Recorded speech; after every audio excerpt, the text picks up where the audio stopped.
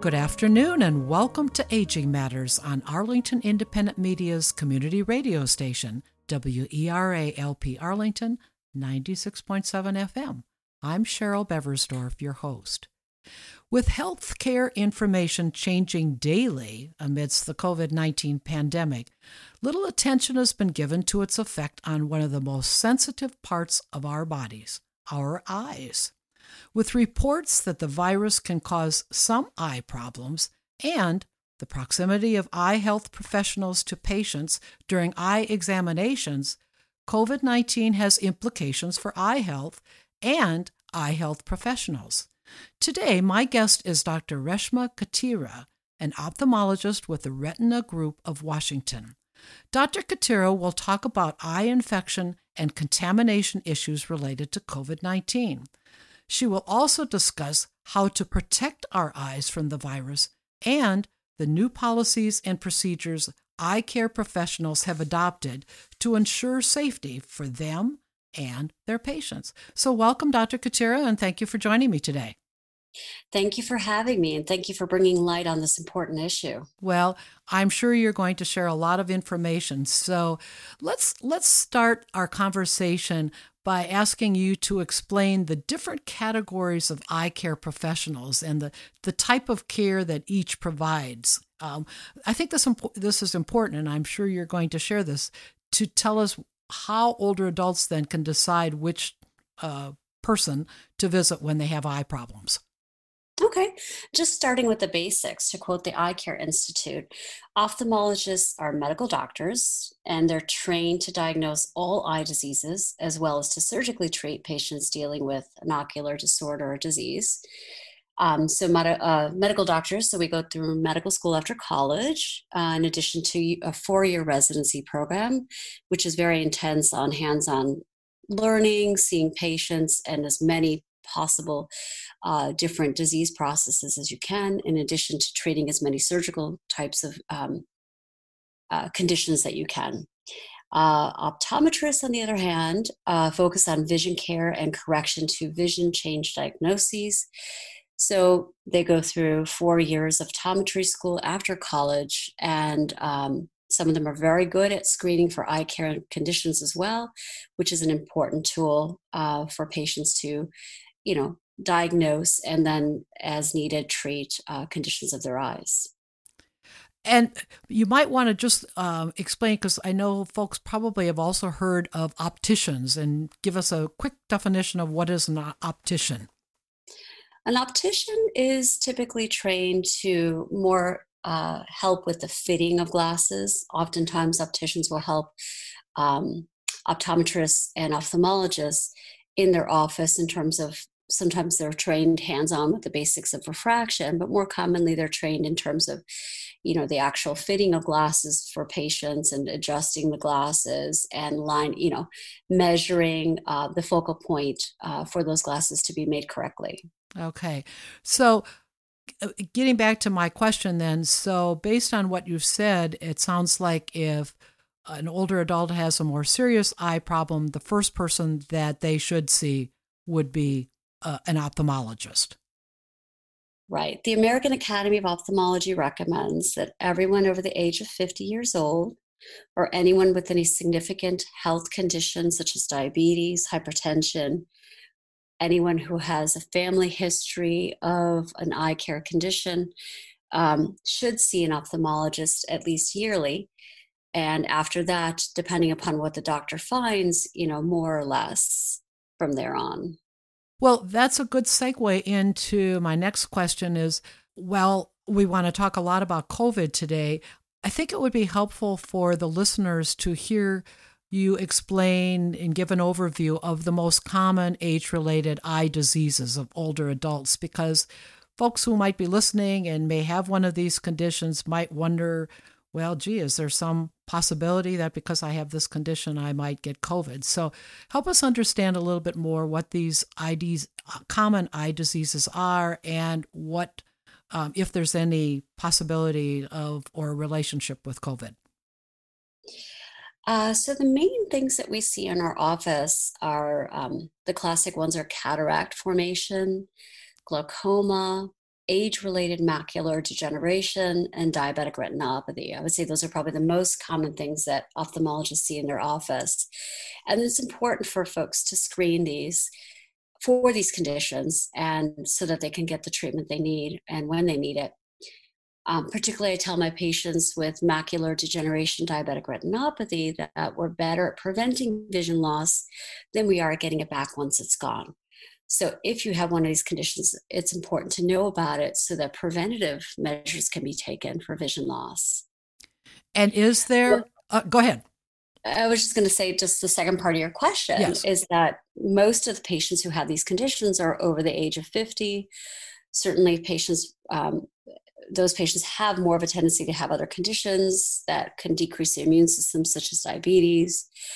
And those are definitely the patients that the CDC has recognized as more high risk to develop COVID. And have you, in your practice so far, I mean, especially right now, since things are not getting any better, has there been many people that you have seen that with these conditions that may have also contracted COVID, or know of maybe colleagues that might have had this experience? Fortunately, I have not seen any of my staff members or patients who developed COVID directly. I think at this point, all of us know somebody who's developed it and hopefully recovered and not gotten too sick. I definitely have several colleagues who've had staff members develop COVID, usually from outside the office. Luckily, it seems that most doctors' offices are taking precautions to help prevent transmission within the offices. So I have not had a colleague tell me that they've had certainly an outbreak going through their office. Well, that's good news, and we're going to be talking more about those precautions a little later in the show. But I would assume that people would want to hear from you. Can COVID-19 cause temporary or permanent eye damage? We're still figuring out what COVID is capable of, and we're seeing all sorts of reports of kind of different things that it causes. The main thing it can cause with the eye, we know in about 1 to 3% of patients, it can cause sort of a pink eye. And pink eye is a viral conjunctivitis, and COVID being a virus can cause symptoms just like pink eye. And so, is that the same as conjunctivitis? Did you say? So there are different kinds of conjunctivitis. Okay. The most common are viral, bacterial, allergic, and kind of a rosacea, what we call blepharitis. So conjunctivitis in general is a condition that can cause sort of lid swelling, redness and swelling of the white part of the eye, we call the conjunctiva, and increased discharge and tearing of the eye. So is there a difference then in terms of, you said there's different types. So if there's bacterial, I would assume that it could be treated with some kind of antibiotic, but if it's viral, it can't? What would you tell us? So typically with viral pink eye, mostly we just do supportive measures, just like when somebody has a cold. Usually the doctor will recommend that they take like a decongestant and,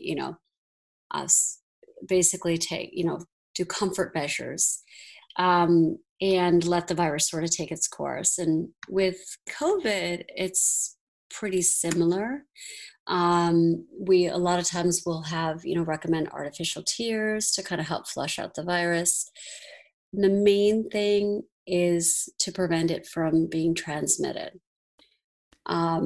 So if I do have a patient who sounds suspicious for having conjunctivitis, and most commonly they'll have fever, congestion, the cough, and the fatigue, sort of the generalized symptoms we see with COVID, of course, I would recommend that they get tested immediately.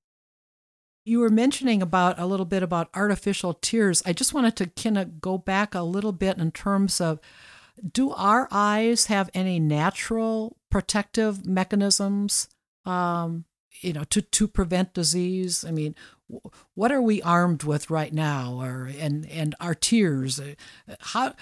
Give us a little anatomy and physiology lesson here insofar as our eyes. So it's pretty impressive. The eyes actually have a natural immunity in the tear film? That's very, very good question. We have natural enzymes and immunoglobulins in our tear film to help basically prevent infection going to the eye.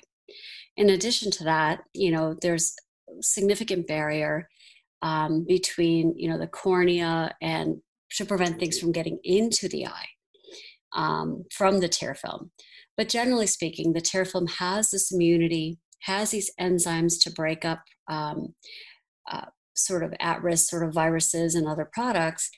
And essentially what it does is it's got this sort of drainage system where it causes increased tearing to flush out the irritants and break them up, hopefully disable them.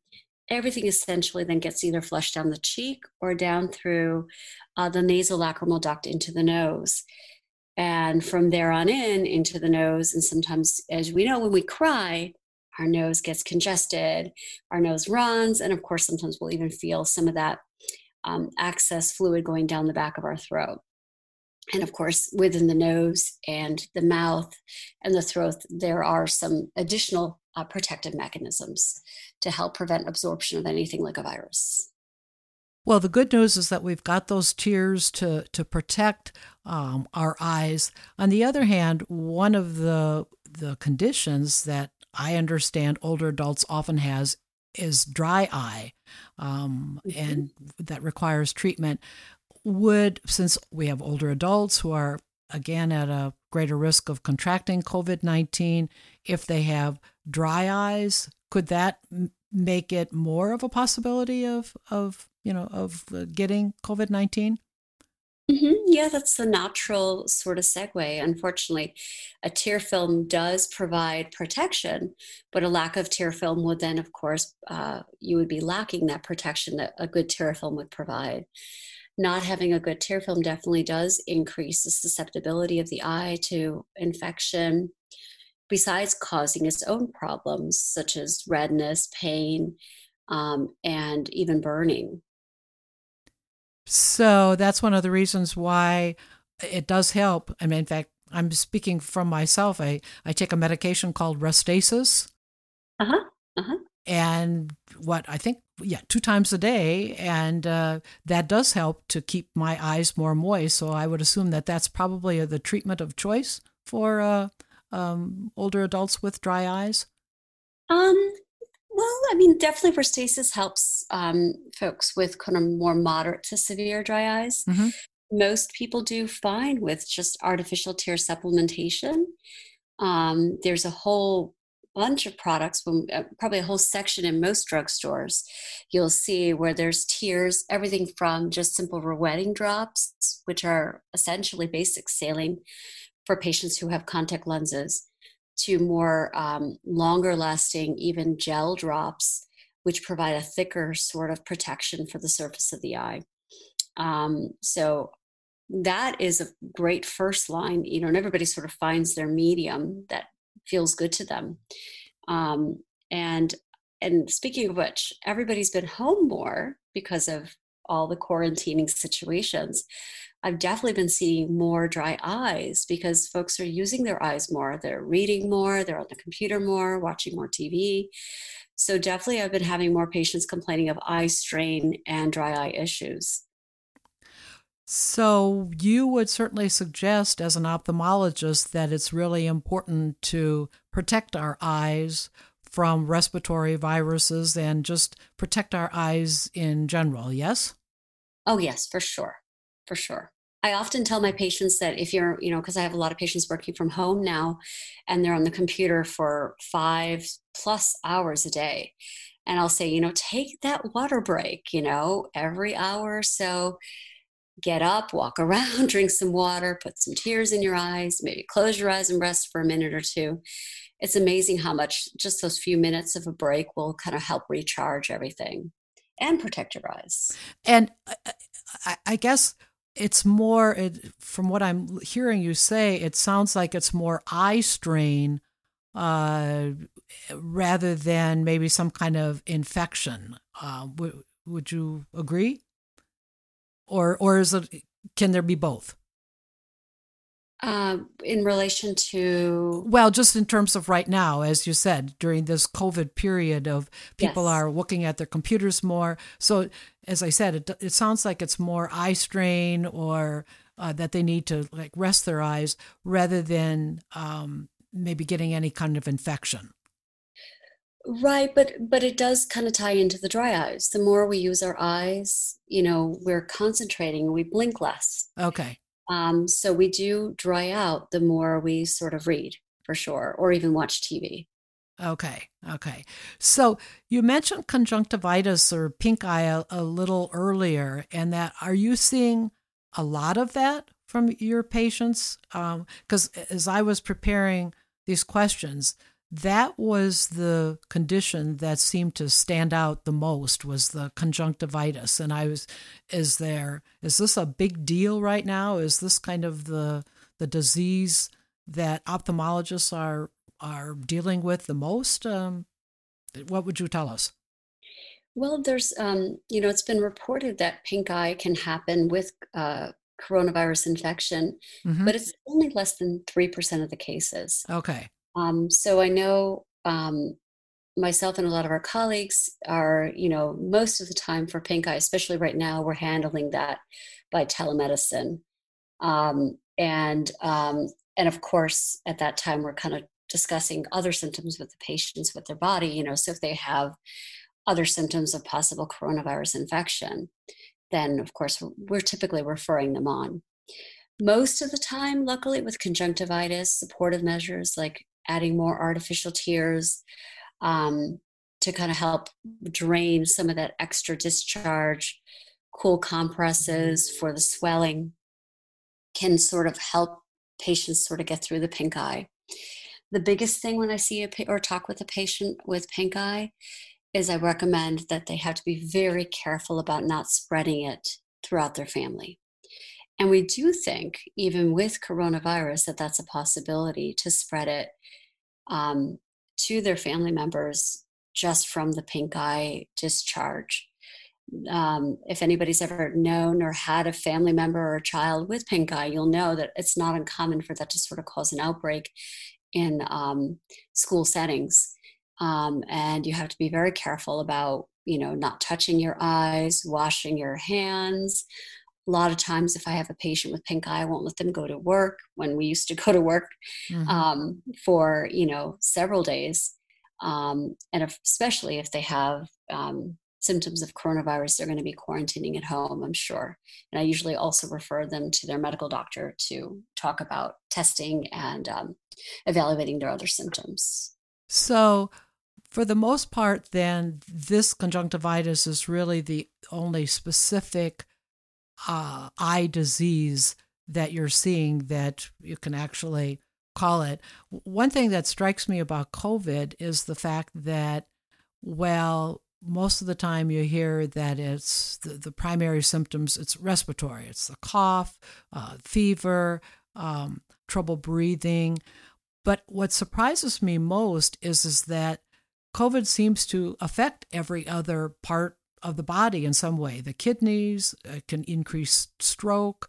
Uh, Mhm. so I guess, as I said, I just wanted to, if some of these situations occur, then is it possible that maybe the eyes are also affected then? I mean, that you get called in for somebody who actually has COVID because their eyes are affected by, I mean, say, I'm thinking to like a really severe case of maybe somebody who is already on a ventilator. I mean, do you Mm. as an ophthalmologist get called in to, and as a referral to provide advice for somebody who is really, really sick with this disease? Has there been that experience for you? No, usually by the time that they're at that point when they're on a ventilator, Mm-hmm. they're not going to be, the patient won't be verbal to be able to tell us about vision loss. Okay. So if there's external symptoms, which would typically be conjunctivitis symptoms, um, then of course, we would, consult with the team and, talk about supportive measures for the eye, sometimes even culture if they don't know what the diagnosis is. But usually by that time they've kind of figured it out Mm-hmm. based upon the appearance on the chest x-rays and CT scans. But there's no question that there have been some reports of other things that can happen, with the eye, probably more zebras, but there have been some reports of what they believe is an inflammatory based optic neuritis. And, what can cause strokes in the brain can certainly affect the visual pathway that runs through the brain, even the retinas. But we've had a couple reports, and there may be more to that as sort of people recover and are going to see their eye doctors. We may find more incidences of more severe vision threatening sort of effects of COVID. And I think we're just figuring out this disease still, even though we've had too many people infected in our world. It's a little bit nebulous, and it's not following the disease patterns that we've known in the past, obviously. One of the things that I would like to have you share, Dr. Katira, is when you and I were talking about these questions a couple of days ago about the physician in China who was examining his patient and what happened. I think that's a really interesting story. I think I would love to talk about him. I think he's a hero. Dr. Li Wenliang, I'm not sure, hopefully I'm saying it properly. He was probably one of the original whistleblowers in Wuhan. He's an ophthalmologist, 33 years old. And in late December, he started to post on social media to his colleagues about this SARS-like new virus that was causing mainly pneumonia symptoms. And actually, he even said, I'll probably get in trouble for posting this. And sure enough, the Chinese government made him print a retraction on that same social media site just a week or two later. Unfortunately, he developed the virus from an asymptomatic glaucoma patient he was examining in early January and passed away by the end of January. So he himself was a victim of coronavirus. 33-year-old ophthalmologist, and he left behind a pregnant wife and grieving parents. And ironically, his parents developed the infection but recovered.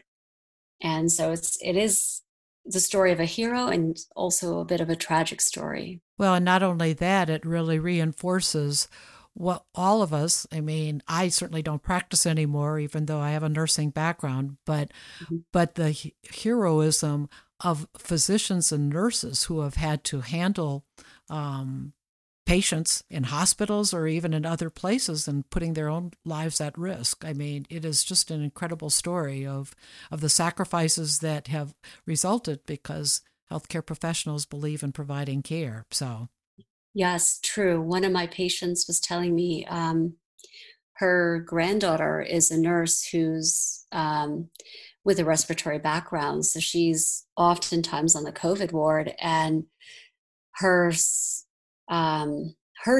who happens to be the child's grandfather, has been taking care of her two kids who are young since March. So this poor mother has not been able to physically see and hug her children since March. Talk about sacrifice. yes. As a mother myself, my heart goes out to her and all the first responders who are making tremendous sacrifices and showing incredible bravery. Well, and then the final aspect in this is also that even though people may contract COVID and recover, there still sometimes are long-lasting effects that can affect all parts of the body, which you were referring to earlier. So it must be incredibly difficult for you as a physician and you and your colleagues of both in your own specialty as well as others to know what to expect and how to treat your patients as well as protecting yourselves. Mm-hmm. Right. And we have developed a system, and the CDC has been very helpful, in addition to the American Academy of Ophthalmology, to help us sort of figure out how to create a new way of sort of practicing. There was in March, mid-March, the American Academy of Ophthalmology and CDC recommended that all physicians sort of stop all non-urgent care, and we were seeing emergencies. Of course, but we essentially closed down for everything except emergencies. And then somewhere along the way, what's not urgent becomes urgent. This is unfortunately a marathon, not a sprint, as we're all discovering. And so we have had to open up and see patients for their regular care. But we've changed significantly the way that we've been doing that. And I'm sure, and a lot of my colleagues have as well. Well, and that is a perfect place to take a break here. And we're going to talk a lot about that more in the second half of the program. So just wanted to let our listeners know that, again, we are talking with Dr. Reshma Katira, an ophthalmologist with the Retina Group of Washington. And you are listening to WERA LP Arlington, 96.7 FM. We'll be right back.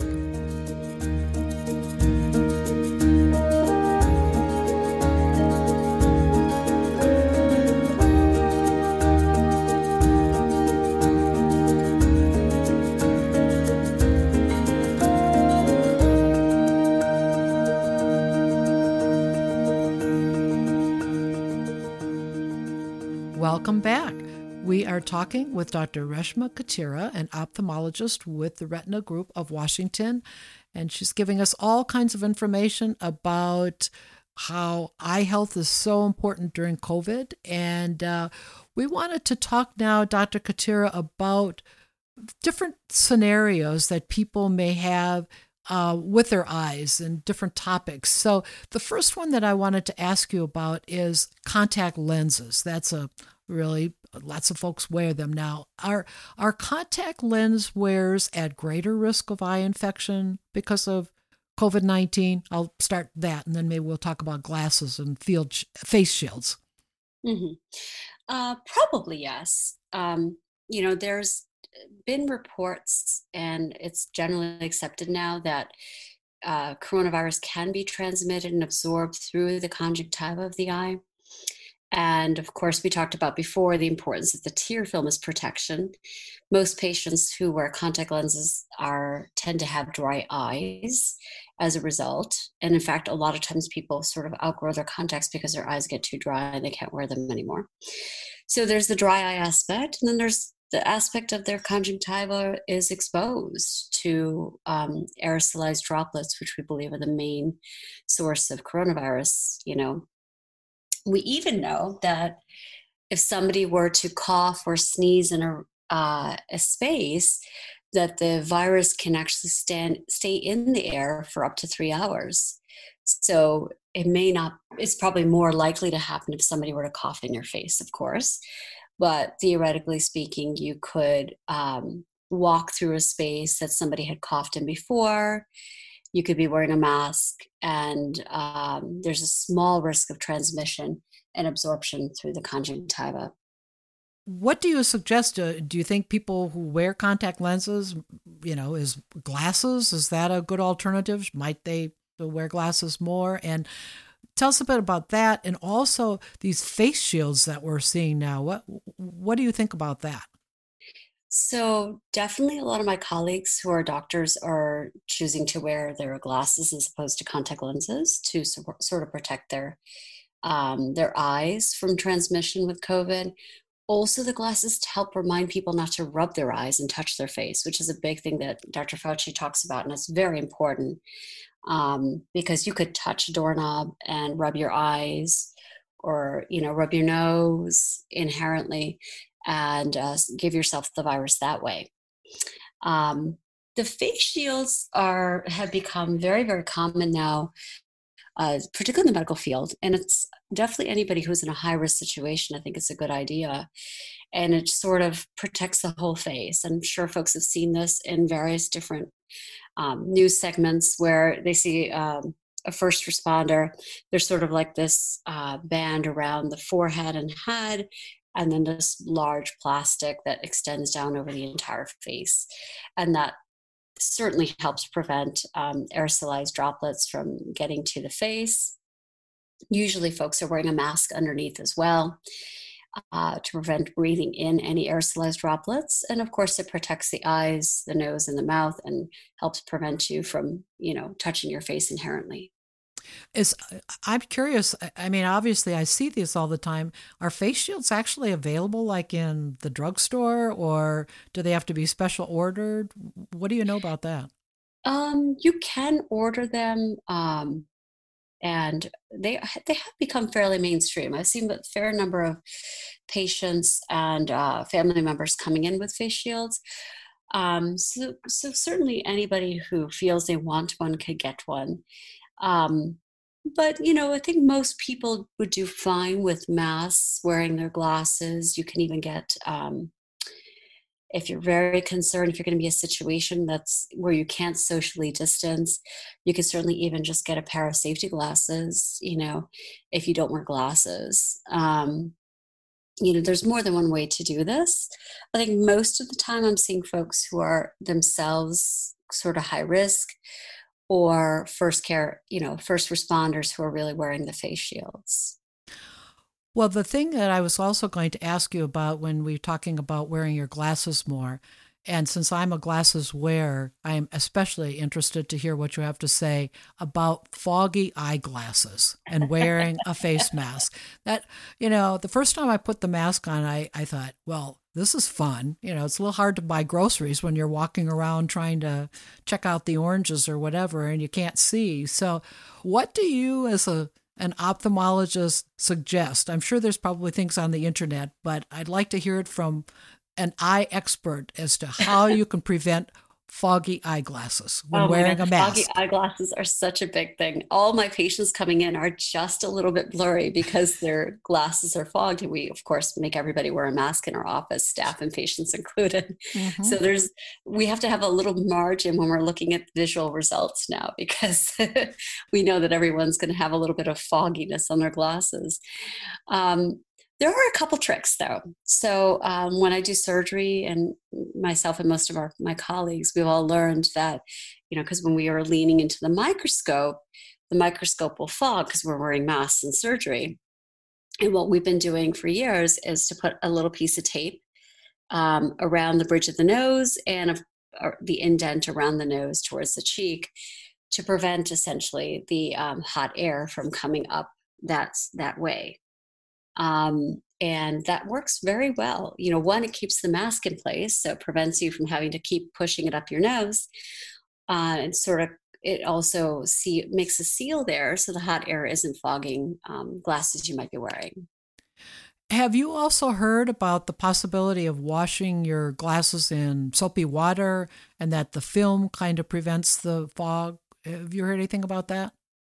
Yeah, and that can work. And I know I mean, folks would even use spit, right? When you're, everyone at one point, although it sounds completely disgusting in this era, but You do anybody what you who's have ever to do, taken, right?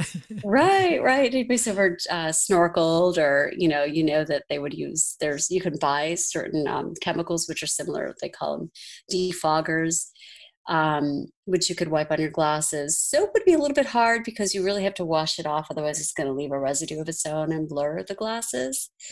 But they actually sell defoggers for, scuba divers and snorkelers. We actually use a version of that in surgery as well, sometimes, for some of the lenses we use. And I don't advise using spit, but spit could work as well, saliva. Kind of last resort, right? Another trick that I've learned is putting a tissue kind of around that area. And some of my staff members prefer that because they feel that the tissue helps, one, prevent chafing around the nose, but it also kind of adds a little bit of a barrier for, again, the air sort of coming up the top of the mask and fogging the glasses. Well, that's also very helpful information. One other question in terms of various situations is eye makeup. Of course, many older adult women wear eye makeup. And so have you started giving precautions or, advising older women patients or about wearing eye makeup? What are your thoughts?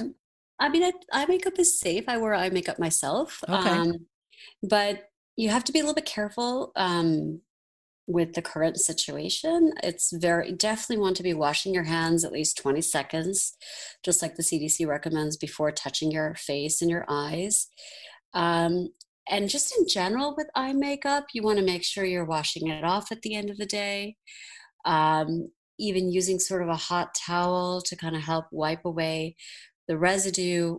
The heat will also help open up the glands to get those little microscopic particles that sometimes go into the tear glands.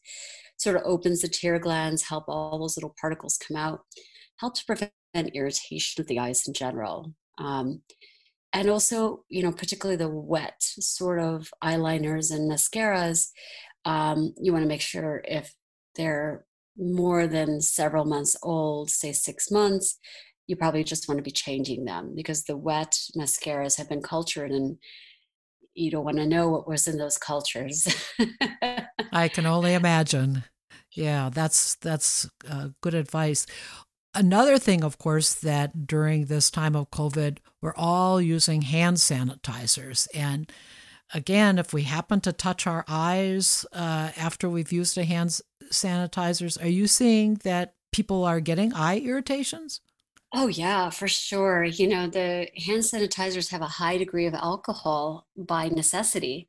And that is not something you want to be getting into your eye, because it will cause a significant amount of burning. Theoretically, you could even get a chemical burn of the surface of the eyes, so if you got enough in your eye. So you want to be very careful about if you're using hand sanitizers, especially, not to be touching your eye. Well, good advice, because you tend to forget, you use it because you want to do the right thing, and then you touch your eyes and then you've got another problem. So let's, you talked a little bit earlier, Dr. Katira, about going to see your eye care professional.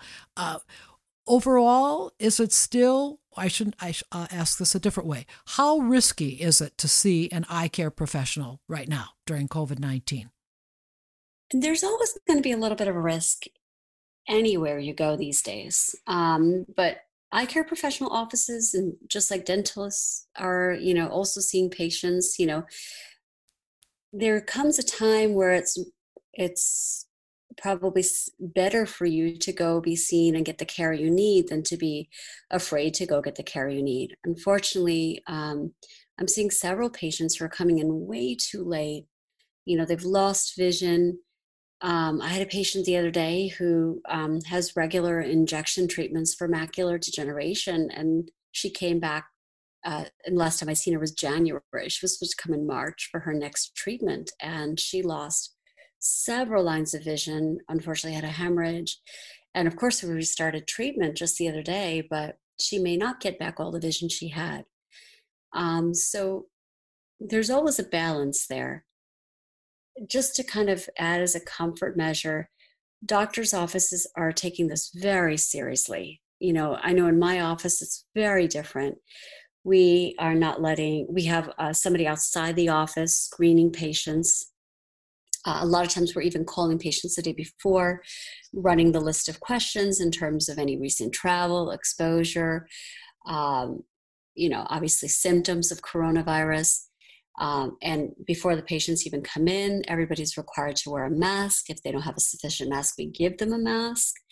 We're checking temperatures on everybody, including staff. And we're not allowing family members into the office unless it's absolutely necessary. We've socially distanced our waiting room. We are seeing less patients so we can get patients in and out much faster. Bleaching all the chairs in the exam rooms, the doorknobs, everything between patients.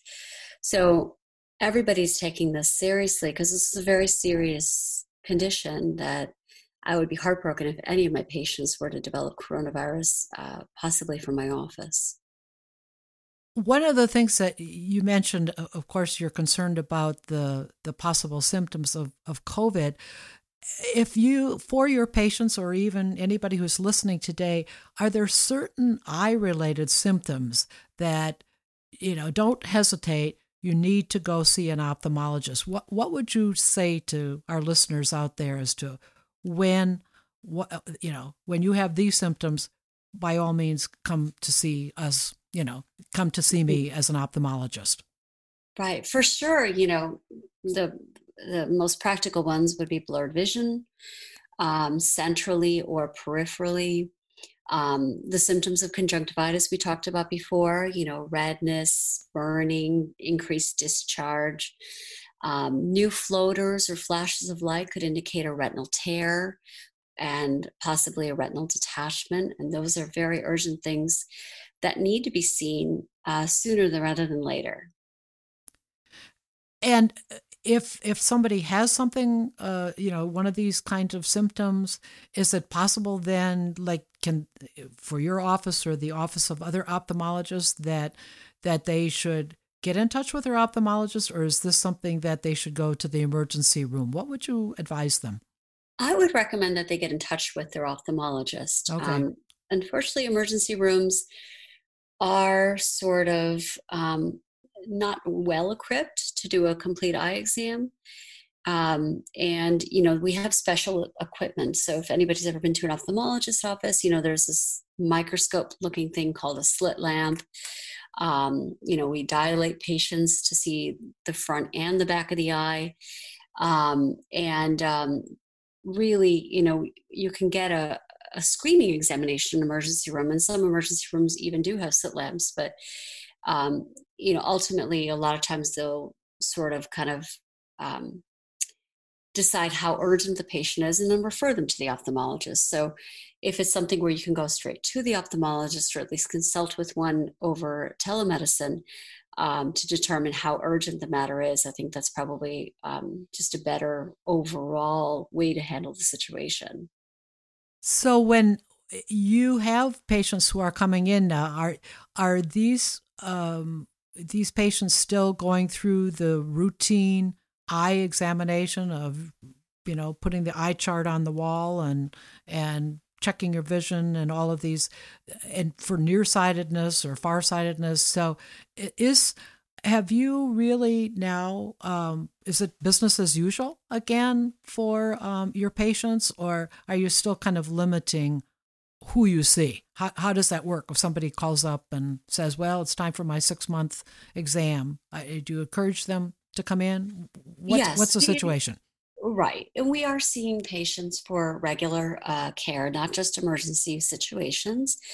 And that's important because, a lot of patients who come in for regular care, a lot of times we do identify things that, that were perhaps asymptomatic, the pressure was high, or there's a retinal hole, so until you get your examination, we don't know really what's going on with the eye. And the eye is unique in the sense that, unfortunately, some things like a follow-up can be handled with telemedicine, but a lot of times we really need to examine the patients to see certain things and measure the pressure and things like that. So something like conjunctivitis, we can probably handle via telemedicine, or a well-established patient where we're checking in to, refill glaucoma medicines, who's been very controlled. Certainly a couple telemedicine visits we can get in there, but to really get an accurate vision reading, get a pressure response, pressure reading, dilate and look at the retina. And certainly if they need a procedure like a laser or an injection for macular degeneration, unfortunately, those patients really have to be seen in person. Did your practice do telemedicine prior to COVID? So it's interesting. Telemedicine was not covered. So I know we were doing telemedicine as a screening for outreach for areas that don't have access to care. But telemedicine they really had to change, reimbursement, set up this whole protocol for all physicians to be able to do telemedicine. So you're seeing telemedicine, in other areas of medicine, some of my colleagues are still doing largely telemedicine because their particular area of expertise, is suited for it. But what was nice is that the CMS, Medicare, Medicaid, and then the private insurers followed and had to set up protocols for reimbursement for telehealth and even telecalls, just because of this unique situation with coronavirus. Do you anticipate now, you've mentioned it already, but will there be a certain area of your practice that will now be telehealth all the time? Or, what do you kind of see for the future for your practice and ophthalmology in general? I mean, do you anticipate that there's going to be a lot of changes as to how routine visits, as well as addressing the issues that we talked about earlier, the kinds of conditions that are especially prevalent in older adults? Are these, what do you see? Well, ophthalmology, like I had started to allude to before, unfortunately does not fit very well with telemedicine. I mean, if I have a patient who has conjunctivitis, or who is afraid to come in because either they have active symptoms, or they have, like, they're going through cancer therapy or something like that, where they're really, really high risk, I will do telemedicine and telecalls just to kind of check in with them and see, how they're doing and what needs to be done. Certain areas of medicine, though, like my friend who's an endocrinologist, where the follow-up, sometimes if they have the lab results and they can talk with the patient and see how they're doing and measuring things and everything else, are very well suited for telemedicine. And I think that perhaps may be here to stay, hopefully. Certainly it's more convenient for the patient. So I definitely think that the way of practicing medicine has changed, not just with telemedicine. I mean, I don't anticipate there's a time where I'm not going to be wearing a mask in the office and gloves.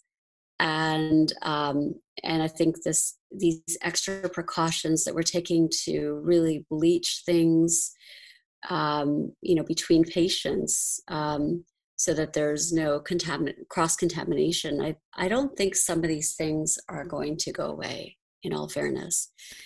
And one of my patients the other day said something very profound. She said, "The handshake is dead."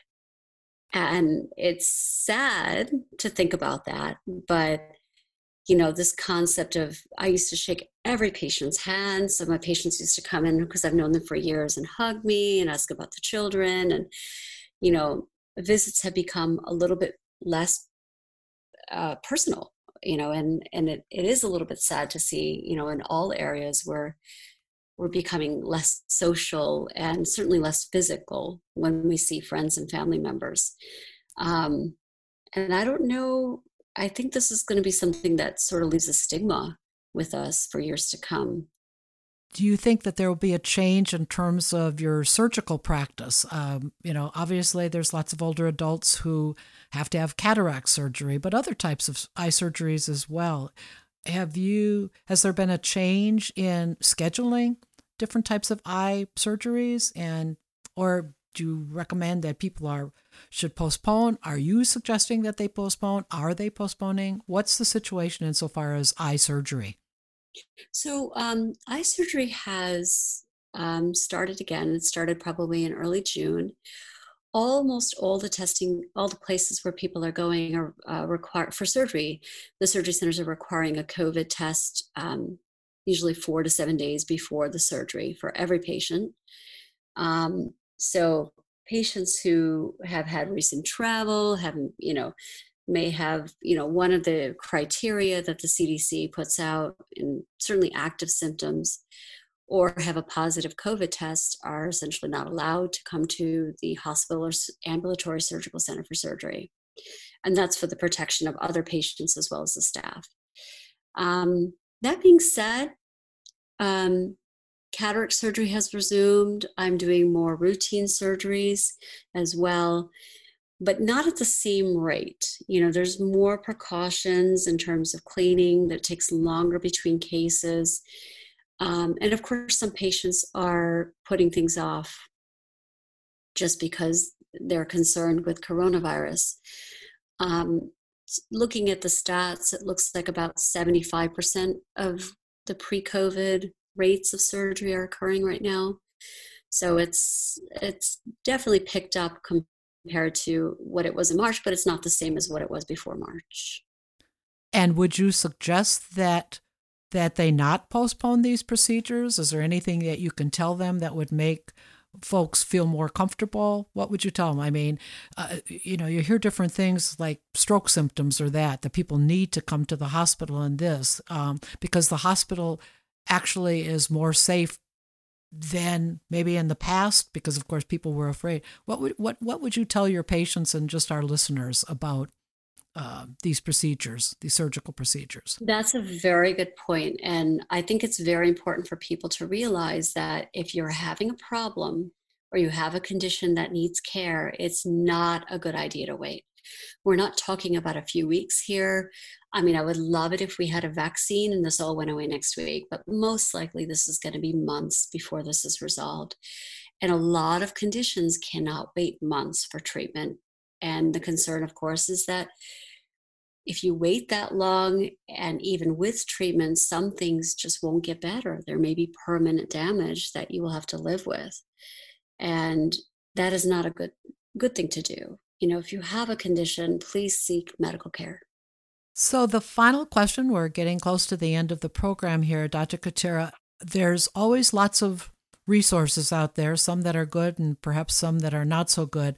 What would you suggest that people look for or look at insofar as resources to learn more about eye conditions and especially eye care during COVID-19? So the CDC is a great resource, and they've definitely had a nice leadership role in terms of guiding all of us in terms of medical professionals, as well as, other areas of, for patients, as well as, first responders, in terms of how to sort of handle the situation. They have come up with criteria for medical professionals in terms of how to screen for patients, as well as how to safely see patients. So the CDC website is a great resource. The American Academy of Ophthalmology is also a great resource. In addition to the American Medical Association, American College of Surgeons, a lot of those societies have really helped, taking a leadership role to help guide the rest of us in terms of how to function with these new times. That's well said, and that's a good note to thank Dr. Reshma Katira, an ophthalmologist with the Retina Group of Washington, for joining me today. I really appreciate having you on the show. So, by the way, if you want to listen to past radio programs and watch Aging Matters TV episodes, visit facebook.com/Aging Matters WERA. You'll find on that site both the internet addresses for the radio shows and the TV episodes, and I hope that you will tune in and listen to the programs as well as watch the TV episodes. If you like what you hear on Aging Matters and value the opportunity to learn about issues of interest to you and your families, please consider supporting Arlington Independent Media with a donation. All you have to do is log on to WERA.FM and click Donate. Your gift will be most welcome and greatly appreciated. I want to thank Robert Winship for handling the technical aspects of today's program. And of course, as always, thank you for listening to Aging Matters. And remember, age is just a number, not a label. I'll be back again with you next week.